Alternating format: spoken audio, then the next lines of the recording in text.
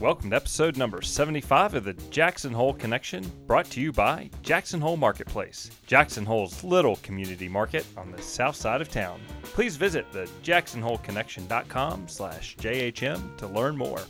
Hello from Jackson Hole. I'm Stephan Abrams, your host and guide today. Each week I sit with someone connected to Jackson Hole to share their story about daily life. I feel we can all learn so much from each other, and I intend to search out people and stories which will allow us to learn more from each other. My guest today is Nancy Leon, the Executive Director of JH Nordic Alliance. Jackson Hole is known to most people around the world for its world-class alpine skiing and snowboarding. Well, Nancy saw a need in Jackson Hole and the surrounding valley to inform people about the world-class Nordic activities. Instead of just identifying a need, Nancy took action. She took action to fill that need. Today, through the Jackson Hole Nordic Alliance, Nancy and her group are introducing and connecting people in a way to enjoy the area during the winter months through Nordic activities. I learned so much about the JH Nordic Alliance, and I know you will too. Nancy, I appreciate you reaching out to me, being a listener, and letting me know that you had some information to share about a topic that you're very passionate about here in Jackson Hole. So thank you for coming and joining me today. Thanks, Stephan. Yes. So let's start, Nancy. How long have you lived here in Jackson Hole? A little over 11 years. 11 years. Okay. And what brought you to this beautiful valley? I have always been passionate about mountains and living in beautiful open spaces. I have been a passionate skier since I was 6 years old, and the dream was, after having lived in the French Alps in my early 20s, one day was to return to the mountains and live full-time and just have access to nature all the time. You're definitely a nature lover, mountain lover, from what it sounds. How did you land in the French Alps? So I was fortunate enough to do a study abroad program for an entire year, or school year, 9 months, in the south of France, Aix-en-Provence. And of course, while I was there in the winter, I went skiing in the Alps, and then I wanted to stay on for the summer and work after my French had become fluent. Mm-hmm. And I hitchhiked to Chamonix from Aix-en-Provence in May after someone said that there was maybe some jobs up there. And I managed to find the people who ran the mid-mountain restaurant at the Grand Montet. People who know Chamonix, that's the big mountain there.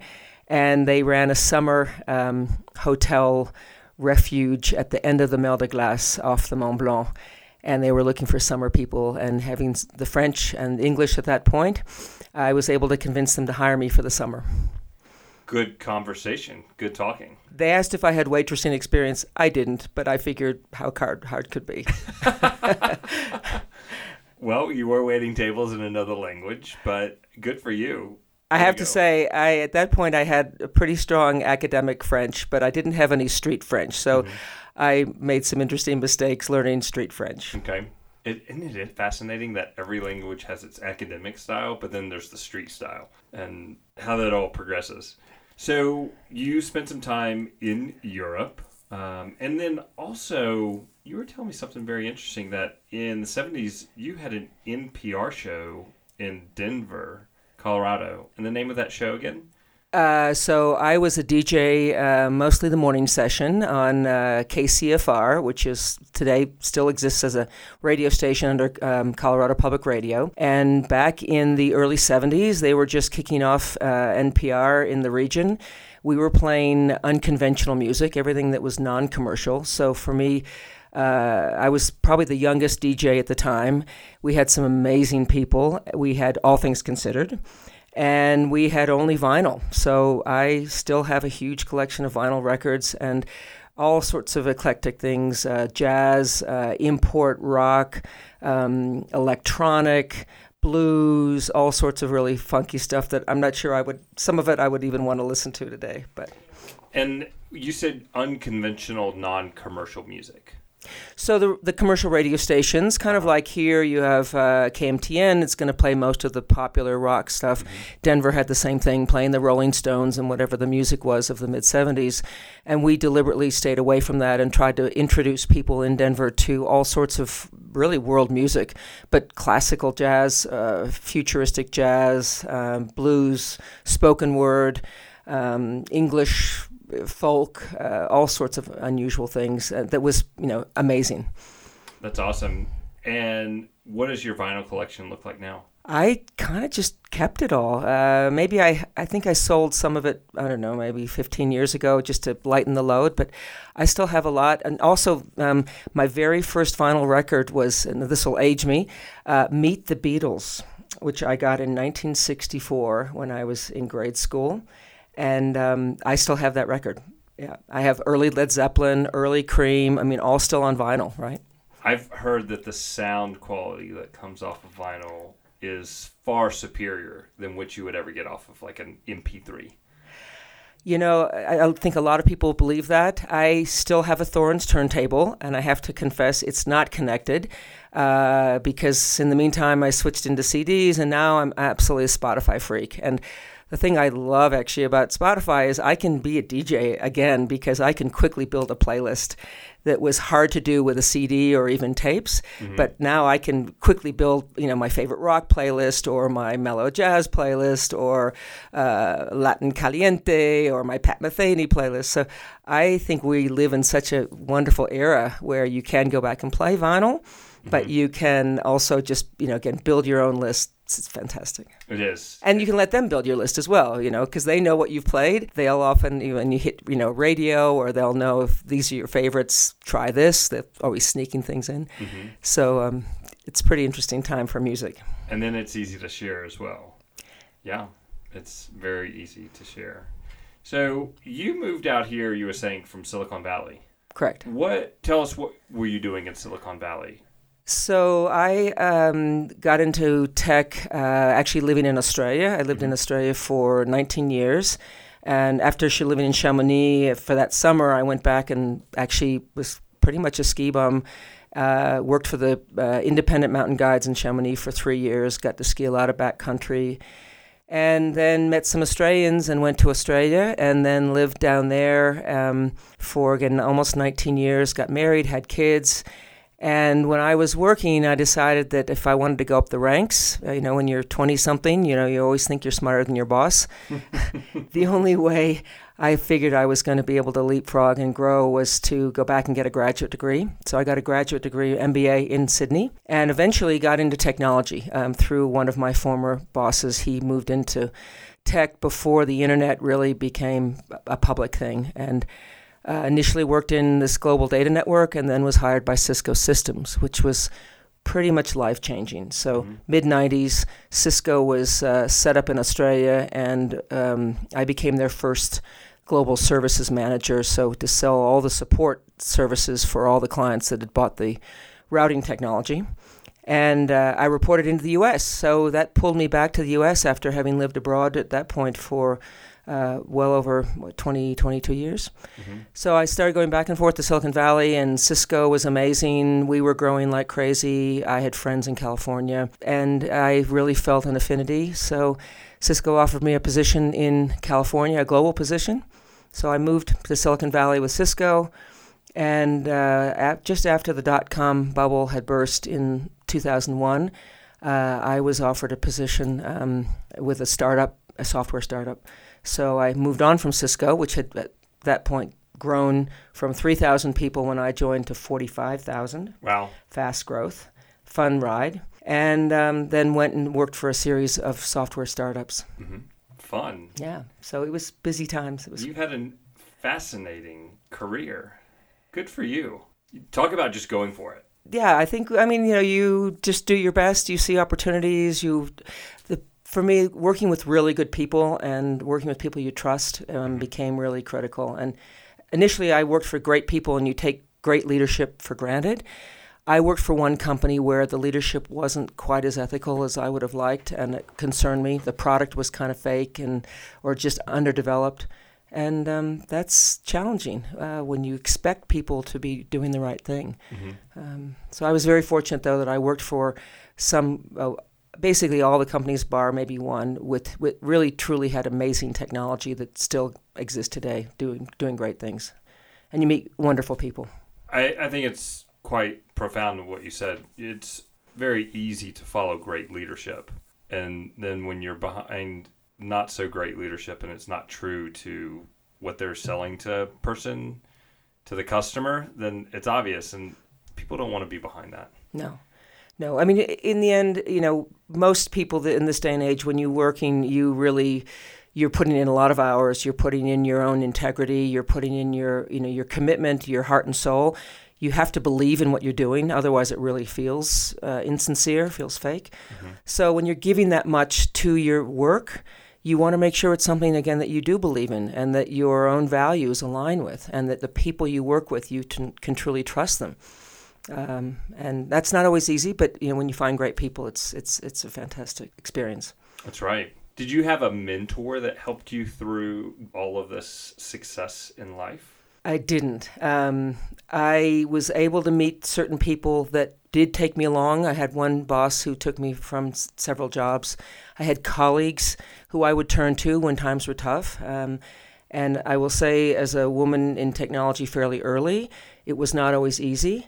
When I worked in Australia, even though I became an Australian citizen, I still had sort of a blend of an American accent, so I was the token Yank. And that was not always easy, or even being a woman in a sort of a boys' culture, that was not always easy. And so turning to either other female leaders or other male leaders who believed in you and who could give you guidance, that was definitely critical. And I am a believer in mentoring. I've been involved actually here in Jackson in the Womentum program, helping to mentor women, and I think that's a fantastic program that we offer, just being a sounding board, being a resource for women growing through their own professional lives. And I'm also part of the Silicon Couloir mentoring program that has been established here to help our entrepreneurial community, particularly our young entrepreneurial leaders, grow their business. Thank you for being so involved in here, because you have demonstrated perseverance being a woman in an industry that was so young and, just breaking trail, and then being able to share that with other people. I appreciate it. My wife participated in the Womentum. She was a mentor. She applied to be a mentee, and they said, wait a second, I think you should be a mentor, not a mentee. Wonderful. And I participated in the Silicon Couloir Startup Intensive with Sandy and Liza. Very good. Yeah, fantastic. I mean, to me, the whole Silicon Couloir is really a treasure that we have here in the Valley, because there are different facets to that program, but and it actually goes into what I've been doing lately with the JH Nordic Alliance. I really believe in that power of connection and the power of collaboration, that by bringing people together, you can get people to connect and possibly take something away and recreate or build. And I think there's a lot of energy and a lot of potential and a lot of opportunity to do great things when you bring people together. Agreed. Yes. And thank you for making that statement. Let's talk about this organization. Were you the founder of JH Nordic Alliance? I was. It came out of me bringing together a number of people who initially were an informal advisory board for a website that I decided that we could benefit from here in the Valley. 7 or so years ago, I was skiing out of bounds of the village and got a little tired and torqued a knee and sort of did a partial ACL tear. Too much information. And all of a sudden I was relegated to not downhill skiing, and I'm a really passionate powder skier, downhill skier. And although I liked Nordic skiing, it didn't really have that passion for me at the time.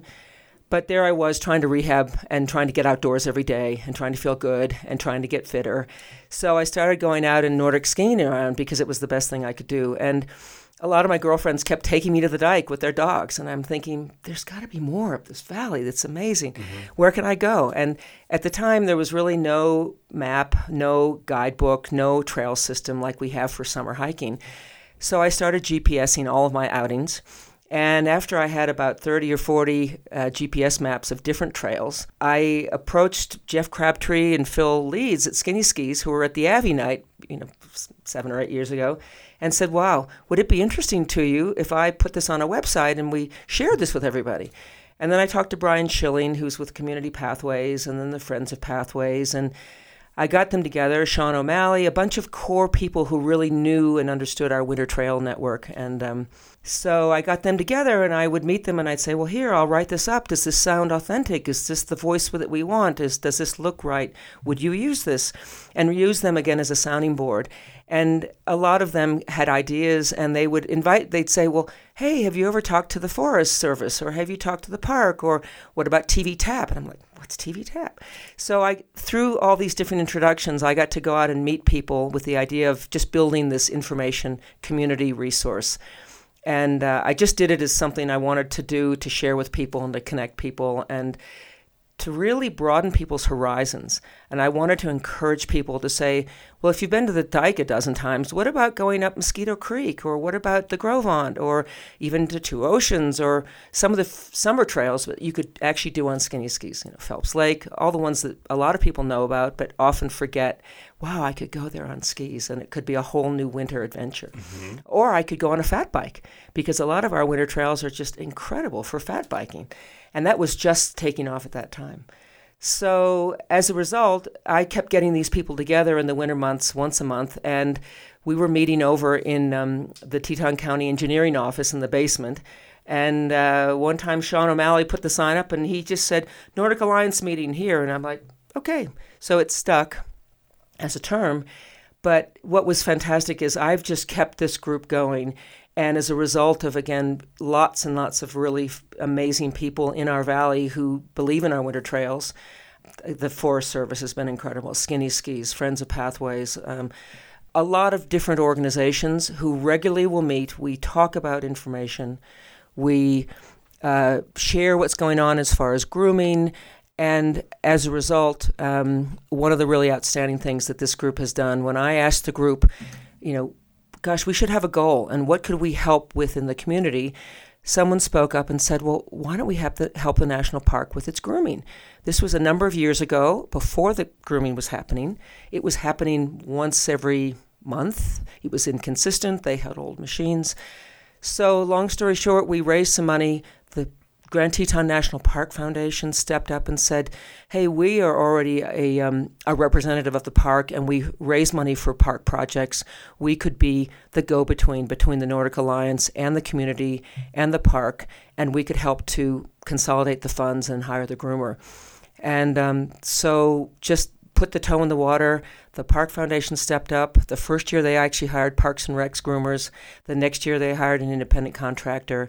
And now we as a community benefit from this incredible grooming that they do 3 times a week. Mm-hmm. And that I'm really proud that, again, it takes that village for us all to get together and get behind it. And that project still exists. Congratulations, and thank you for what you and the JH Nordic Alliance have done. Well, and again, I do thank the park for being open to it. I thank the Park Foundation and the community. And a lot of people, by the way, who go up and ski there and think it's free, it costs $1,000 a day to groom that either 14 miles all the way out to Signal Mountain or out twice and back out to Jenny Lake. And so we do encourage people, if they like skiing in the park, make a small donation to Grand Teton National Park Foundation, help them out and help them to cover the cost, and then we can continue that service.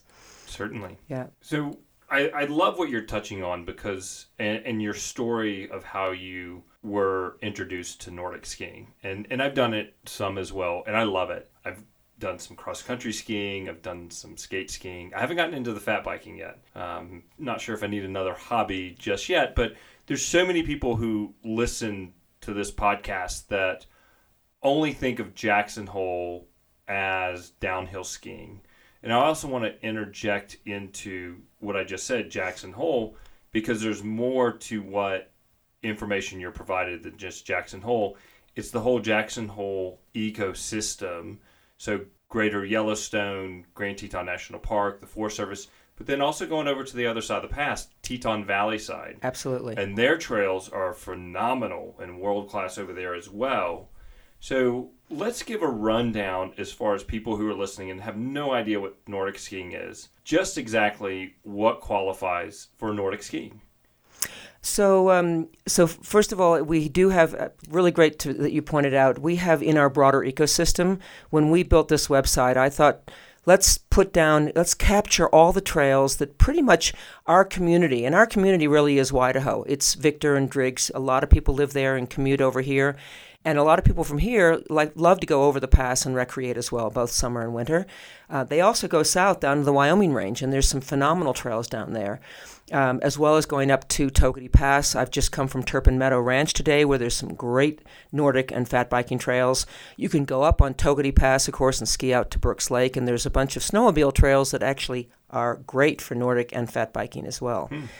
So as far as so-called Nordic skiing, people often get confused. What we're talking about is the classic cross-country, which is the diagonal stride straight along, and it can be as slow as kind of a shuffle with wider skis. It can be on a groomed trail in a track. It can be out breaking trail if you want to go out on a summer hiking trail out to Hermitage Point or out to the backside of Jenny Lake along the Cottonwood Trail or out to Two Oceans Lake. So that's the kind of the classic realm. And this day and age, you have the fish scales on the bottom. You can wax the bottom, and you can also they have skis now with mohair on the bottom, which are really fast and fun. What hair? Mohair. Mohair. So think of a skin that you would put on a backcountry ski, an AT ski, as a whole length. What the ski manufacturers have started to do is just underneath the foot, what they call the kick zone, is putting a little strip of one-way mohair in there, just like a skin. So when you glide forward, it's smooth, and then when you put pressure on it, it sticks. So instead of having fish scales, they now have this mohair, and that's kind of a fun thing. I'd probably like that more than the scales. Yes. Well, it's a little faster. And I have to say, I have a 10-year-old pair of fish scale skis, and I just got the mohairs. It's fast. It's fun. I bet it is. Yeah, fun. It's great. And of course, then the other classic or the other type of cross-country Nordic skiing that a lot of people have gotten into is skate skiing.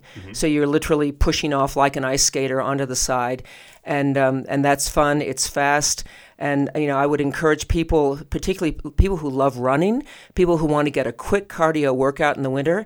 This is, for me, where the whole Nordic ski experience has really come into its own, is you can put on a pair of either classics or skate skis and in an hour get out and really literally cover 10 miles, cover a sweat, go uphill if you're going to places like Trail Creek, which are a little bit hillier, and really get a good workout if you're busy working and things.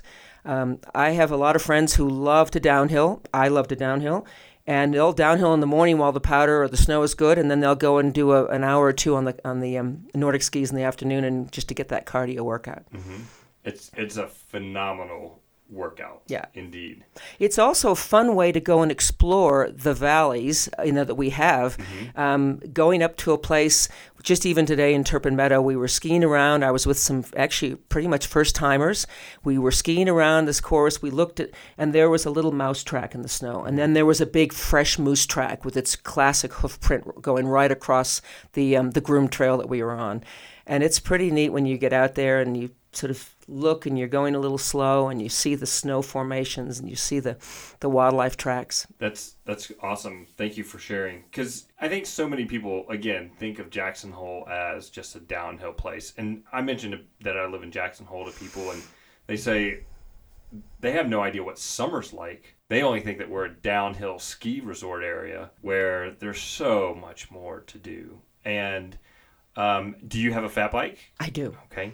And so tell people, because somebody's listening from Dallas, Texas, or in Atlanta, Georgia, or North Carolina, they don't know what a fat bike is. So fat bike, think of a mountain bike that has a slightly wider fork that allows for 4-inch wide tires, big knobby 4-inch wide tires.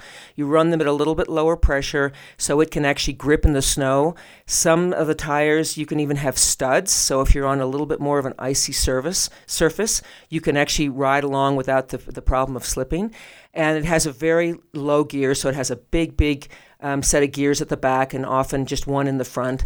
As most bikes have gone, they've gone from steel frames to aluminum frames to now carbon frames. Some have some suspension. And again, it's just another really fun way to get out and recreate in the winter.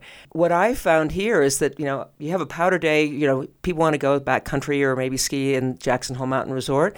But over Christmas, we had 10 days where we had no fresh snow.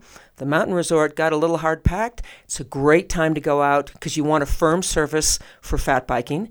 And all the Forest Service trails are fat bike friendly. They don't allow fat biking in the park, but again, we have so much, incredible acreage of Bridger Teton and Caribou National Forest right in our backyard here. So right from downtown Jackson, in East Jackson, you have Cache Creek, you have Game Creek. These are all groomed for both fat biking and for Nordic skiing. One of the interesting things, too, to note is what we call trail etiquette.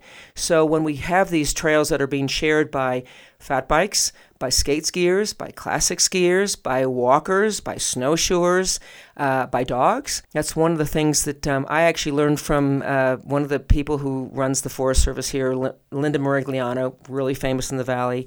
She's an amazing leader when it comes to thinking about trail etiquette, as is Friends of Pathways, and how to share the trail, how to make sure that we all share the trail responsibly, the dog owners picking up the poop, the fat bikers not riding when the snow's too soft, and also giving way to slower people like walkers and skiers. But there really is enough room for all of us to share these incredible trails. One of the fun things, so going back to JH Nordic, so I built this website, and it's been through all sorts of improvements and iterations. There are over 90 trails on the website, and if you go to the trails page, there's a little search engine that allows you to search by fat bike trail, by skate ski trail, by classic, by untracked, by groomed, by easy, by distance, by region. So say, for example, I just want to go to the park, and I don't know where to go. I can search on there, and then I can find what's also dog friendly. So you can search by your different filters, and it gives you a chance to find all sorts of new things that you really never thought about. There's a GPS map for every trail. There's an elevation profile that's actually created by the GPS data, so you can see whether it's flat or if it's hilly or when you might get to the hill. You also have a new thing this year, a location little button. So if you want to see where you are on the trail, and as long as you're within cell connection, you can see the little blue dot as you move along the trail. So if you get to an intersection and you don't know whether to go right or left, or you get lost in all those loops out in Teton Pines or out in Trail Creek, it'll show you exactly where you are. It's awesome. Great. Really fun. Great work on the website. Yeah. Another thing, too, is a lot of people, and I get emails all the time, and I try to respond to them. It's a very grassroots, organization. And when people write to me and it's like, well, where can I go for rentals, or where can I go for a tour? I might want a fat bike tour. I might want a snowshoe tour. I might want to go in the park with one of the tour operators. So there's a resource page you can go to, and you can get all sorts of things from there. If you want to even just contact the Park Service or the Forest Service or JH Avalanche, and we really respect and rely on what information they provide to people who are going to recreate in the snow in the winter, because it's serious out there. We try to provide all that information there, and again, people send us trip reports and they'll send us fun photos. So we really appreciate the whole crowdsourcing input from people. It's important. Get feedback from your customers. Well, and just to share and say, hey, we were having fun out here, and here we are, the other day, so over on the western side of the pass, there's still trails that I'm still needing to get out and get the GPS map for Darby Canyon, in the winter. How beautiful is that? Yeah. So that's one that I've been in the summer, but I don't have my GPS for the winter. And the Forest Service on the Idaho side is actually grooming that on a kind of an inconsistent schedule, but they groom occasionally. So there's all sorts of places to go. Yeah, we are not restricted out here to summertime activities or just downhill for the wintertime. Yeah. If you want to get out and get some exercise and just be outside and see some beautiful, beautiful country. Yeah. Skiing would definitely get you there. Yeah, And and get you fit. Yeah, Indeed. And so what I like about the wintertime in doing some of the Nordic activities that you talk about is you get to go places that during the summer are usually covered in boulders, trees. So this way you're on top of it all. So you can just go. The other fun thing is that there's so many places in the winter where, if you want nature and solitude and the whole place to yourself or a sense of even adventure. So here's a classic one people often don't think about, the Gros Ventre Road. So in the summer, it's a dusty red road, and there's people going out there to go fishing or go to a ranch. In the winter, they plow up to Slide Lake, and then after that, there's actually a grooming program for snowmobiles. But let me tell you, in the middle of the week, there's really not many people out there. And you can ski out there, or you can ride your fat bike out for miles and miles, and you get that beautiful, the red hills sort of dusted with white snow. And there's an elk herd that's out there. And so it's a spectacular place to go, and it's not difficult. So there, again, a lot of it is just about your imagination. So I tried to make sure the website was capturing, people's imagination. That's awesome. Nancy, we're going to take a quick break to get a word from one of our sponsors, and then we'll be right back. Jackson Hole Marketplace, a little shop south of town with a huge heart. The right place in Jackson Hole to stop for a hot breakfast and coffee or affordable lunch and beverage. Serving house-made food prepared fresh during the week.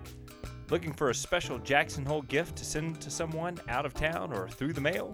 Jackson Hole Marketplace creates custom gift packages ready to ship or deliver. Learn more today at thejacksonholeconnection.com/JHM.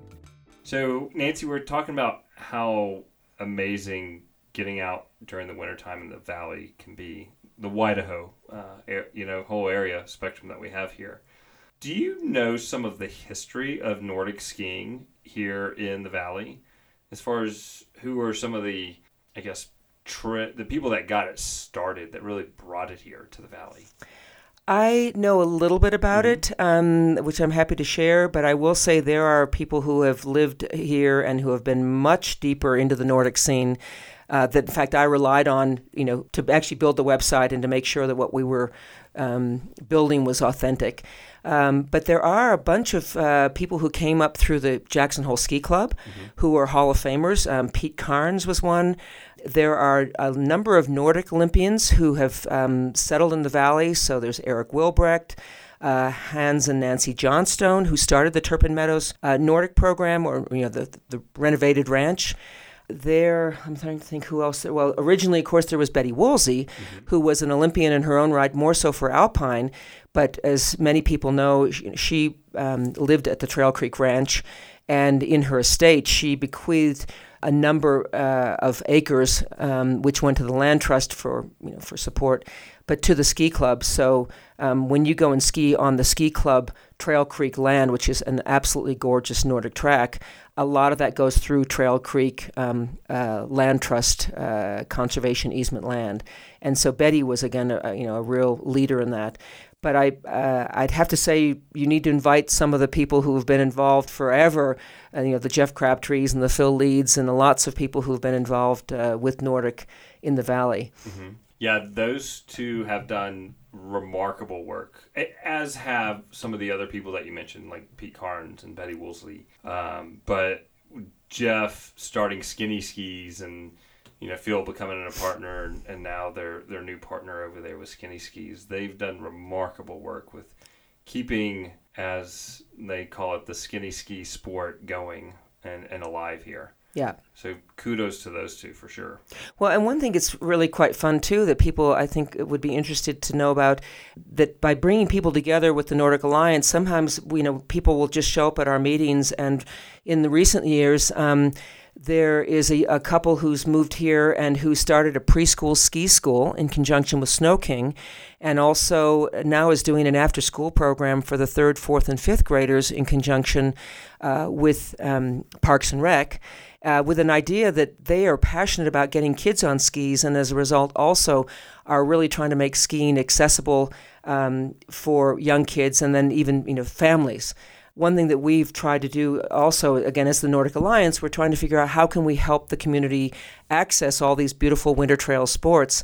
So every year, many of you, in fact, who've actually attended, we do a free event up at Turpin Meadow Ranch the very first Sunday in January. So a week ago Sunday, we had a free event with free classic and skate skis, hundreds and hundreds of pairs of all sizes, and boots and poles, free fat biking, sponsored by, again, several of our bike stores, Friends of Pathways, Teton Mountain Bike Tours, the Forest Service. We were on Bridger Teton Forest Service land, Turpin Meadow Ranch themselves, but a lot of the local community as well. We had Melvin Beer, because I'm a Melvin Beer fan. Mm-hmm. We had Snake River Roasting, Kate's Bars, Trilliperderm, a lot of Nordic, not even Nordic, but just outdoor-related people to get up there and to give access to our community to come out and try skiing and fat biking and a snowshoe tour or a backcountry tour as well. And so that's one of the things we really are trying to do, is make sure that if people want to try the sport, if you're living here in Jackson in the winter, you really owe it to yourself to have a try. Mm-hmm. And if somebody comes out here to visit, I think they owe it to themselves to get out and see some of these places that you're talking about through the Nordic sport. Yeah. Because it is eye-opening. Well, and one thing I often say, I actually volunteer at Jackson Hole Mountain Resort as a mountain host, and when I'm skiing with on the mountain, when often people are saying, well, what else is there to do? Often I will say, this is an incredible resort, but you're only in the Southern Tetons. If you really want to see how unique a destination Jackson Hole is, you need to get to the park. You need to go up there and see the Grand Teton and the core of the Teton Range in all of its glory on a bluebird day. That will show you how this place is like nowhere else, in the lower 48. And I really believe that even if you're up there as a walker or get some skis, go up for a picnic, when you see the beauty of the park and some of our, areas, it really sets us apart as being such a unique destination. Mm-hmm. And in comparison to going skiing, it's $180 roughly to get a lift pass to JHMR, which, like you said, it is a world-class resort. Plus you rented your skis versus you rent a pair of cross-country traditional skis and you can go to the Forest Service and that's free. Right. And you just go for a little bit and you go see some amazing things, or you're just paying for the park entrance that day to go see the Grand Tetons, like you mentioned. Yeah. Well, and I think people, again, who come here, if they do a little downhill and they do a little fat biking and they try a little bit of Nordic and they see the valley and they come into town and, see all the wonderful historic things we have in town, mm-hmm. It really gives them a full opportunity, a full experience. A great visitor experience. And of course, again, as locals, it's just one of the fun things we do to get together with our friends. Go out on a pair of cross-country skis and go explore something, see a bald eagle, see an elk, see a moose. Mm-hmm. My boys have been able to benefit from the couple that has started teaching some preschoolers Nordic skiing. Mm-hmm. So they're at Children's Learning Center, and they loved it. Yeah. So now one's in kindergarten, so he hasn't gotten to participate. But I think it's coming up pretty soon when they start taking those preschoolers out, and they just take them to one of the parks in town. Yeah.